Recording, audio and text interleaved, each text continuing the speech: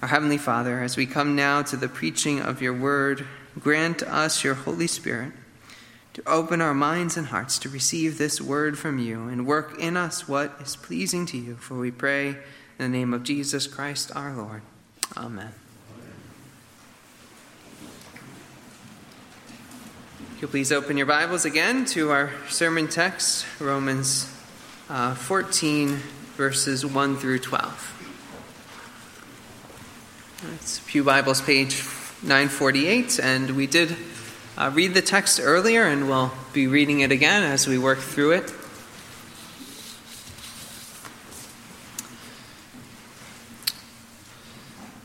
So I won't read it again in full now at the beginning of the sermon. So Romans 14, 1 through 12.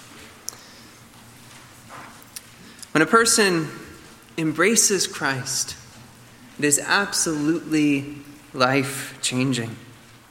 To realize that you have had your sins forgiven and that you have received the gift of eternal life, dwelling with Christ in the new heavens and the new earth, this brings a profound and lasting joy. But then that mountaintop experience of conversion does tend to fade as real life goes on, and you seek to follow Christ in every area of life. And as you do, you also have to get along with other Christians, and you start to realize you may have different ideas about what it means to follow Christ in every area of life. Now, Paul has dedicated most of this letter to laying out that life-transforming message of the gospel. But now he must address a problem that is causing division in the church, and that is different convictions on non-essential matters, sometimes called disputable matters or matters of conscience. Now, right up front, we should distinguish the division here in Rome from what was going on in Galatia. For Paul deals with this problem very differently from that one. In Galatia, there were some claiming that circumcision was necessary for salvation. And Paul sharply disagrees with them. He says they are preaching a different gospel, a gospel which cannot save. And he has no toleration for divergence which strikes at the heart of the gospel. However, the differences here in Rome are secondary. They are non-essential. They are not concerned with matters of salvation, but rather matters of Christian living. And yet they are still causing a division in the church, and so they must be dealt with. Therefore, Paul deals with this matter very differently. Well, Paul doesn't shrink from saying which side of the debate he believes is the correct one. He does not pressure the other side to change their beliefs and their practices immediately. Rather, he insists that believers should welcome one another and not judge or despise those brothers or sisters who have different convictions on these non-essential matters. This entire passage is all about how the church must be bound together by love and mutual acceptance, despite differing convictions on how to best please God in the Christian life. As we saw in our scripture reading earlier, Paul will continue addressing this topic through most of chapter 15. And it will take us 3 sermons to cover the entire section. The main theme of the first part that we're looking at this morning, just going through verse 12, is this: stop condemning one another, but rather welcome one another. And the theological foundation is this, that we are all servants of Christ. And so we have no right to condemn our fellow servants because our master approves of them. Of specific matters dividing the church in Paul's day, the specific matters were abstaining from meat and celebrating Jewish holidays. These are unlikely to cause division in the church today. There are other issues of Christian living that divide Christians today. We'll consider some of those as we work through the text this morning, but the application for us will be the same. When you encounter fellow believers who have different convictions, you are called not to condemn or despise them, but to warmly receive them. So we'll look at our passage under 3 headings this morning. First, welcome one another in the church. Second, live to Christ and die to Christ. And third, live in light of the coming judgment. So first, welcome one another in the church. Reading in verse 1.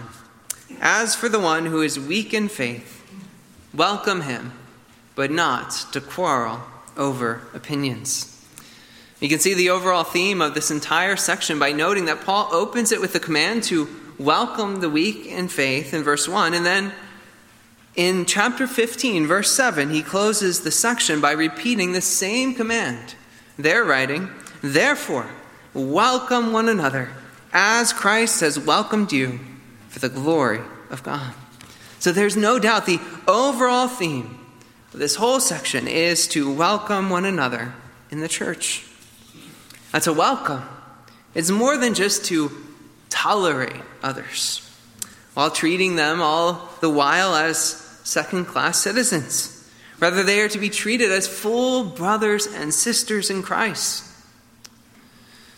But by calling some weak, Paul is putting labels on these two factions that had developed and were dividing the church in Rome. And he begins by addressing that faction that he will later label as the strong. He speaks to them first, most likely because they were the majority in Rome. But first we must ask, what does Paul mean when he calls some weak in faith? As I said before, this is not a matter of the gospel or of salvation. He is not saying that they are not strongly trusting in Christ for their salvation. It is not their faith directly in Christ that is weak. However, they are weak concerning certain implications of their faith in Christ. They are not fully convinced that they have been set free from the Mosaic law and other Jewish traditions. And so they continue to keep the law and these traditions. Paul is saying that their inability to draw these connections, to live out their implications of their faith in Christ, is a weakness. And that ideally, they would grow into a stronger faith. However, the overall message of this passage is not the weak must become strong, but rather the weak and the strong must get along. And so Paul says, welcome the weak, but not in order to quarrel over opinions. You might imagine some might be willing to welcome them in only in order to enter into a debate with them. And Paul's saying that's not the point at all. Welcome them in not for a debate and to quarrel with them. Don't welcome them in order that you can convince them to your point of view. But welcome them in that you might have fellowship with them. Welcome them in that you might build them up. Welcome them in that you might worship the Lord together.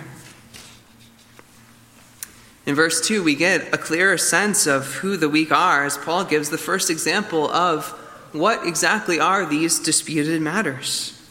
One person believes he may eat anything, while the weak person eats only vegetables. And here I should note that vegetables would include grains and bread, similar to a modern vegetarian diet. And we won't get to it this morning, but Paul will also mention drinking wine in verses 17 and 21. So it's possible the weak were also abstaining from wine as well. So we know the weak abstain from eating meat, probably also from drinking wine. But can we identify them even more precisely? I think so. It's almost certain that they were Jewish Christians who refrained from certain foods and observed certain feast days out of this abiding loyalty to the Mosaic law. Although Paul clearly taught that the Mosaic law was no longer binding on the believer in Christ, these Jewish believers had not yet fully taken this to heart. And so they continued to follow several Jewish practices. They believed in Christ. They knew that they were saved through the gospel of Jesus Christ. But they held on to the law and Jewish traditions. One piece of evidence for this is that Paul uses the Jewish term unclean to describe the attitude of the weak towards certain foods.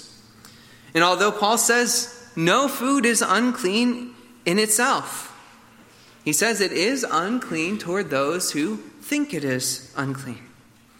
Now, scrupulous Jews who could not be sure that the meat had been slaughtered in a kosher way would simply avoid eating all meat. Now, this would be particularly true after the shakeup of Emperor Claudius's expelling the Jews from Rome, which would have interrupted any existing kosher meat markets. Similarly, it would have made sense to avoid wine, since they could not be sure it had not been mixed with wine that had been offered as a libation to an idol.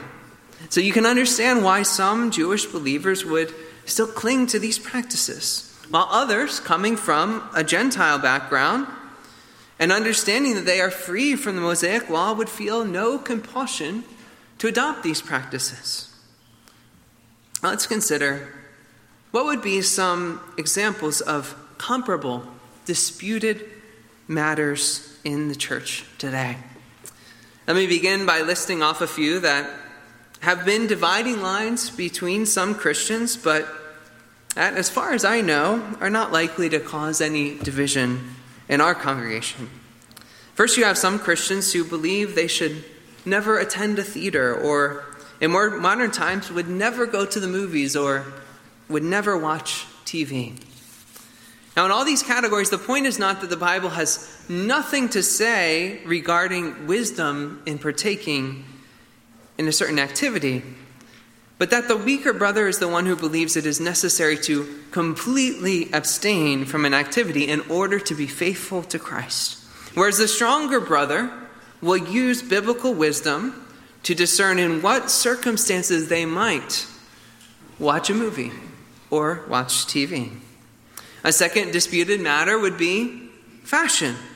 Some Christians think all makeup is worldly, that any sort of clothing that is not plain or traditional is attention-seeking and thus is feeding a person's pride. And this could also be applied to hairstyles. Any hairstyle that's not the most plain possible, again, we're attention-seeking, prideful. A third disputed matter, dancing. Many Christian universities still require their students to promise not to dance in their student conduct pledges. Now, getting to disputed matters that are more likely to cause division within our congregation. And here I'm not saying that these are major problems, but simply I'm aware that people have differing convictions on these matters. And that's okay. That's the whole point of this sermon, that people have different convictions, but we can still get along and welcome one another and love one another. While we might not draw a hard line against movies and TVs altogether, different families might have different standards of strictness, especially concerning what we allow our children to watch. We could say similar things about what kind of music is appropriate to listen to. In seminary, I knew a student who was well known in the Christian hip-hop scene. And I've known Christians who will listen to just about any genre except rap music. And we have the use of tobacco and alcohol. Now, of course, the Bible has plenty to say about not misusing alcohol. And we know tobacco can be harmful to your health. But many Christians believe it is required to abstain rather than to use these things with wisdom and moderation. Next, we have Sabbath keeping. Our pastors and elders believe and teach that we are to keep Sunday as the Christian Sabbath, devoting the whole day to the worship of God, and resting from work except for works of necessity and mercy. But even within this basic framework, there are those who have more or less strict interpretations of what it looks like to keep the Lord's Day holy. Another controversial subject would be our children's education. We have public schools, private schools, and homeschooling. And then even within private and homeschooling, there are different educational philosophies. And believers at times can have very strong convictions on the right way to educate a child. I think that's a pretty good list. I'm sure I'm missing something. And I know I get a little uncomfortable just thinking about all these things and how they could divide us. But the point of this whole passage is not to let different convictions on these matters cause division. Let's continue to verse 3. Let not the one who eats despise the one who abstains, and let not the one who abstains pass judgment on the one who eats, for God has welcomed them. Well, Paul opened in verse 1 by urging the strong to welcome the weak. Here in verse 3, we see that recrimination can go both ways, but it is slightly different in each direction. The temptation for the one who eats is to despise, that is, to think less of the one who abstains. In other words, the strong think the weak are just that they're weak. They look down upon them saying, when will you grow up?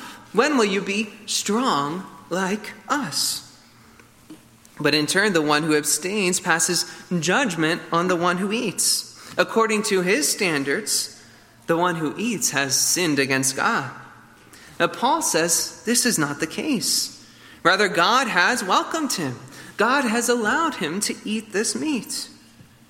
Then he builds on this case in verse 4.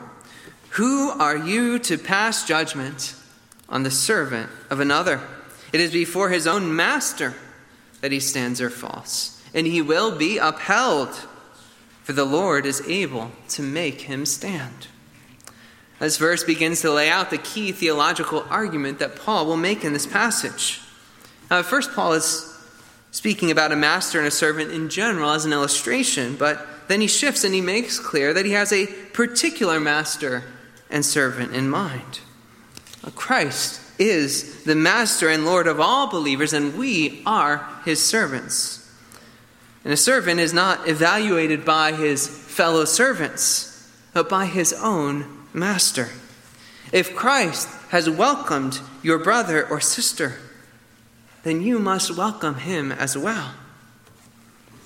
To put yourself in the master's place, therefore, is to seize Christ's position for yourself, and then to make a different judgment than Christ himself has already made considering your brothers and sisters. But of course, you see how ridiculous it is to condemn the brother or sister that Christ has already judged to be acceptable.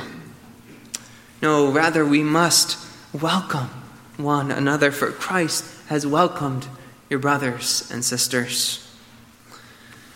This brings us then to part 2. Live to Christ and die to Christ. Reading then verse 5. One person esteems one day as better than another, while another esteems all days alike. Each one should be fully convinced in his own mind. Here we have a second example of a disputed matter in Rome. The weaker brother sets a higher value on certain days, again, likely stemming either directly from Mosaic law or from other Jewish traditions. Perhaps they were celebrating Jewish festivals like Passover or Pentecost, or maybe they were keeping weekly days of prayer and fasting according to Jewish tradition. And Paul doesn't endorse this practice, but simply says whatever you believe, you should be fully convinced of it, so that you can truly practice these things and do them for the Lord. So he continues in verse 6, the one who observes the day observes it in honor of the Lord. The one who eats in honor of the Lord, since he gives thanks to God. While the one who abstains in honor of the Lord and gives thanks to God. Whatever side of the disputed matter you fall on, you are seeking to honor the Lord, and that's the key to living the Christian life. As Paul wrote back at the beginning of chapter 12, we are to be presenting ourselves as living sacrifices to God. So whether you eat meat or only vegetables, before you sit down for your meal, you pray and you give thanks to God for his provision. And so you honor God with your meal, whatever is on your plate. Just as Paul wrote to the Corinthians. So whether you eat or drink or whatever you do all to the glory of God. 1 Corinthians 10:31. Then he broadens out the perspective from just honoring God at the table to all of life in verses 7 and 8. For none of us lives to himself, and none of us dies to himself. For if we live to the Lord, and if we die to the Lord. So, whether we live or whether we die, we are the Lord's. A great contrast here is between living to or for ourselves. That is, for our own benefit, seeking our own interests, and living and dying to the Lord. That is, seeking after what gives him glory. And so he's saying that our entire lives are the Lord's. We live for the Lord as long as we live until we die, and even then we die for the Lord. Everything we do for the Lord and for his glory. And whether we live or we die, we belong to the Lord, and all things are determined by him, for he is sovereign over all things, including the day of our death. And even our death has a purpose in God's great plan to bring himself glory. And then surprisingly, he goes on and he applies this principle to the Lord Jesus Christ himself in verse 9. For to this end Christ died and lived again, that he might be Lord both of the dead and of the living. Even Jesus Christ died and lived in service to the Father. But what he accomplished with this is truly amazing. Christ died on the cross and rose again to make himself Lord of both living and the dead. We must be careful to understand exactly what Paul is and is not saying here. He's not denying that Christ was already Lord by virtue of being the eternal Son of God before he accomplished his redemptive mission on earth. However, he is affirming that by dying and rising again, he now becomes Lord in a new way over his people. By actually passing through death and rising to new life, he has conquered death and wields power over death and life, not only as the eternal Son of God, but now as the ascended and ruling God who became man. Paul makes a similar statement in 2 Corinthians 5:15. And he died for all, that those who live might no longer live for themselves, but for him who for their sake died and was raised. The point of this all is that Christ is both an example of one who dedicated his whole life to living for his Father, an example to be followed, but he is also now the Lord for whom we now live our entire lives. Verse 9 is also a bridge for this third and final section of the passage. Live in light of the coming judgment. This section opens in verse 10 with a strong rebuke, again directed towards both sides of this division. First, to the weak brother or sister, Paul says, "Why do you pass judgment on your brother? Who are you to usurp the place of the master and judge?" But he goes on also rebuking the strong brother or sister.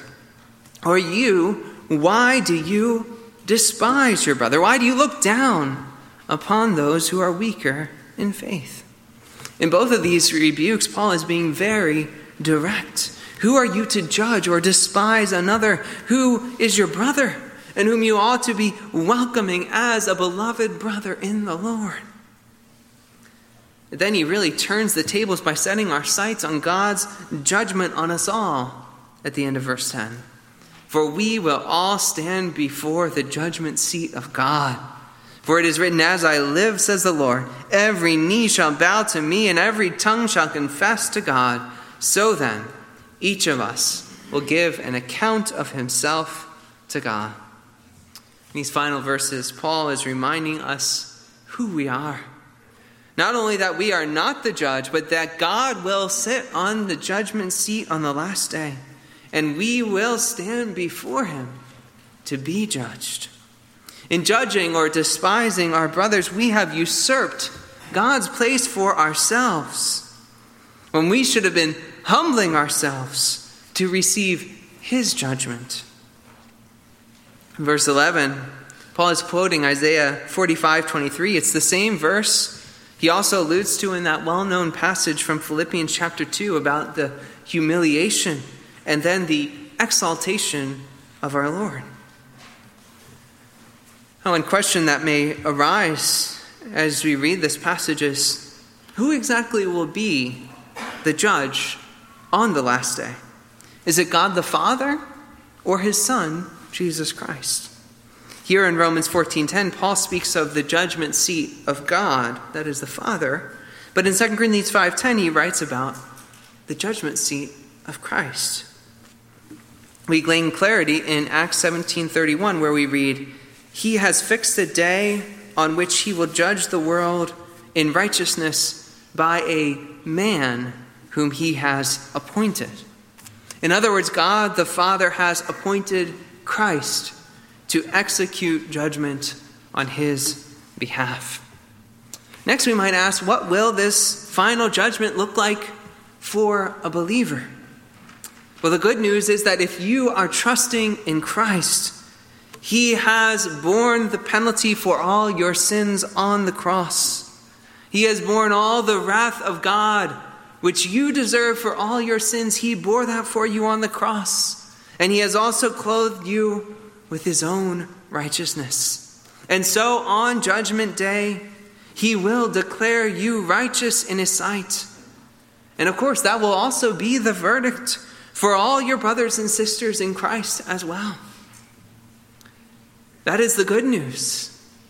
But notwithstanding that good news, we must also notice that the thrust of these verses in Romans 14, it's not primarily to comfort us about the vindication the believer will certainly receive on Judgment Day.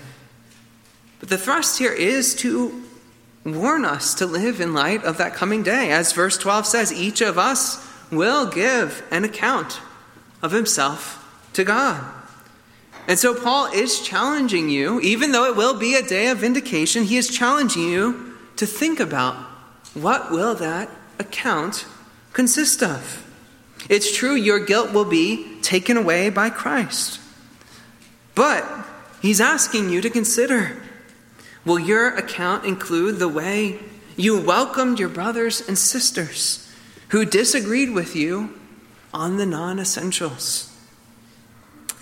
It's so easy to get along with those who agree with you on everything. But what distinguishes, or should I say, what ought to distinguish the church from other groups and clubs out there in the world, what should make the world look on us in wonder, is how we love one another, just like Christ loved us. That's what makes the difference in the church. As you let the love that you have received from Christ flow through you to your brothers and sisters. It's important to realize that doesn't mean that you hold your convictions lightly, or that you don't strive with everything you have to please God in the Christian life. But it does mean that part of that striving to please God includes welcoming your brothers and sisters who may have different convictions on certain non-essential matters. That's part of pleasing God, is loving those who please God in different ways. There's an anonymous poem that goes like this: "Believe as I believe, no more, no less, that I am right and no one else confess. Feel as I feel, think only as I think, eat what I eat and drink what I drink, look as I look, do always as I do, then and only then will I fellowship with you." Perhaps that was the attitude of some in the church in Rome before they received this letter from Paul. It would have been so easy to just break up the church in Rome into a couple different congregations. Some of the brothers could have gone off and started the church of the carnivores, and others the church of the vegetarians. That's not what Paul what the scriptures, the word of God said the solution was. Paul said that should not be our attitude towards our brothers and sisters in Christ. Paul said that in fact we ought to love and welcome and accept because there is only one Lord Jesus Christ and one church. And in fact, as we come to the Lord's Supper this morning, we all come to share one table, to break one bread and to share one cup. And it is a picture of the unity we have as one church in our one Lord Jesus Christ. And so let us welcome one another, not to quarrel, but to build one another up in Christ's one church. Let's pray.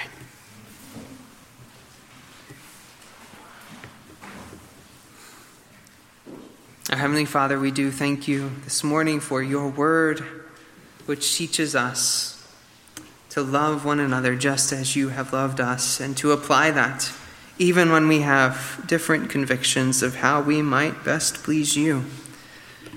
We do pray, Lord, that you would grant us wisdom to understand how to live lives that would be most pleasing to you.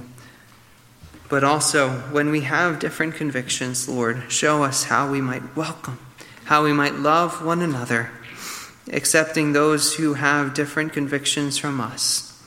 Lord, help us even now to demonstrate that in action as we come together now to share together of this one table, this one bread, and this one cup. For we pray this all in Jesus' name. Amen.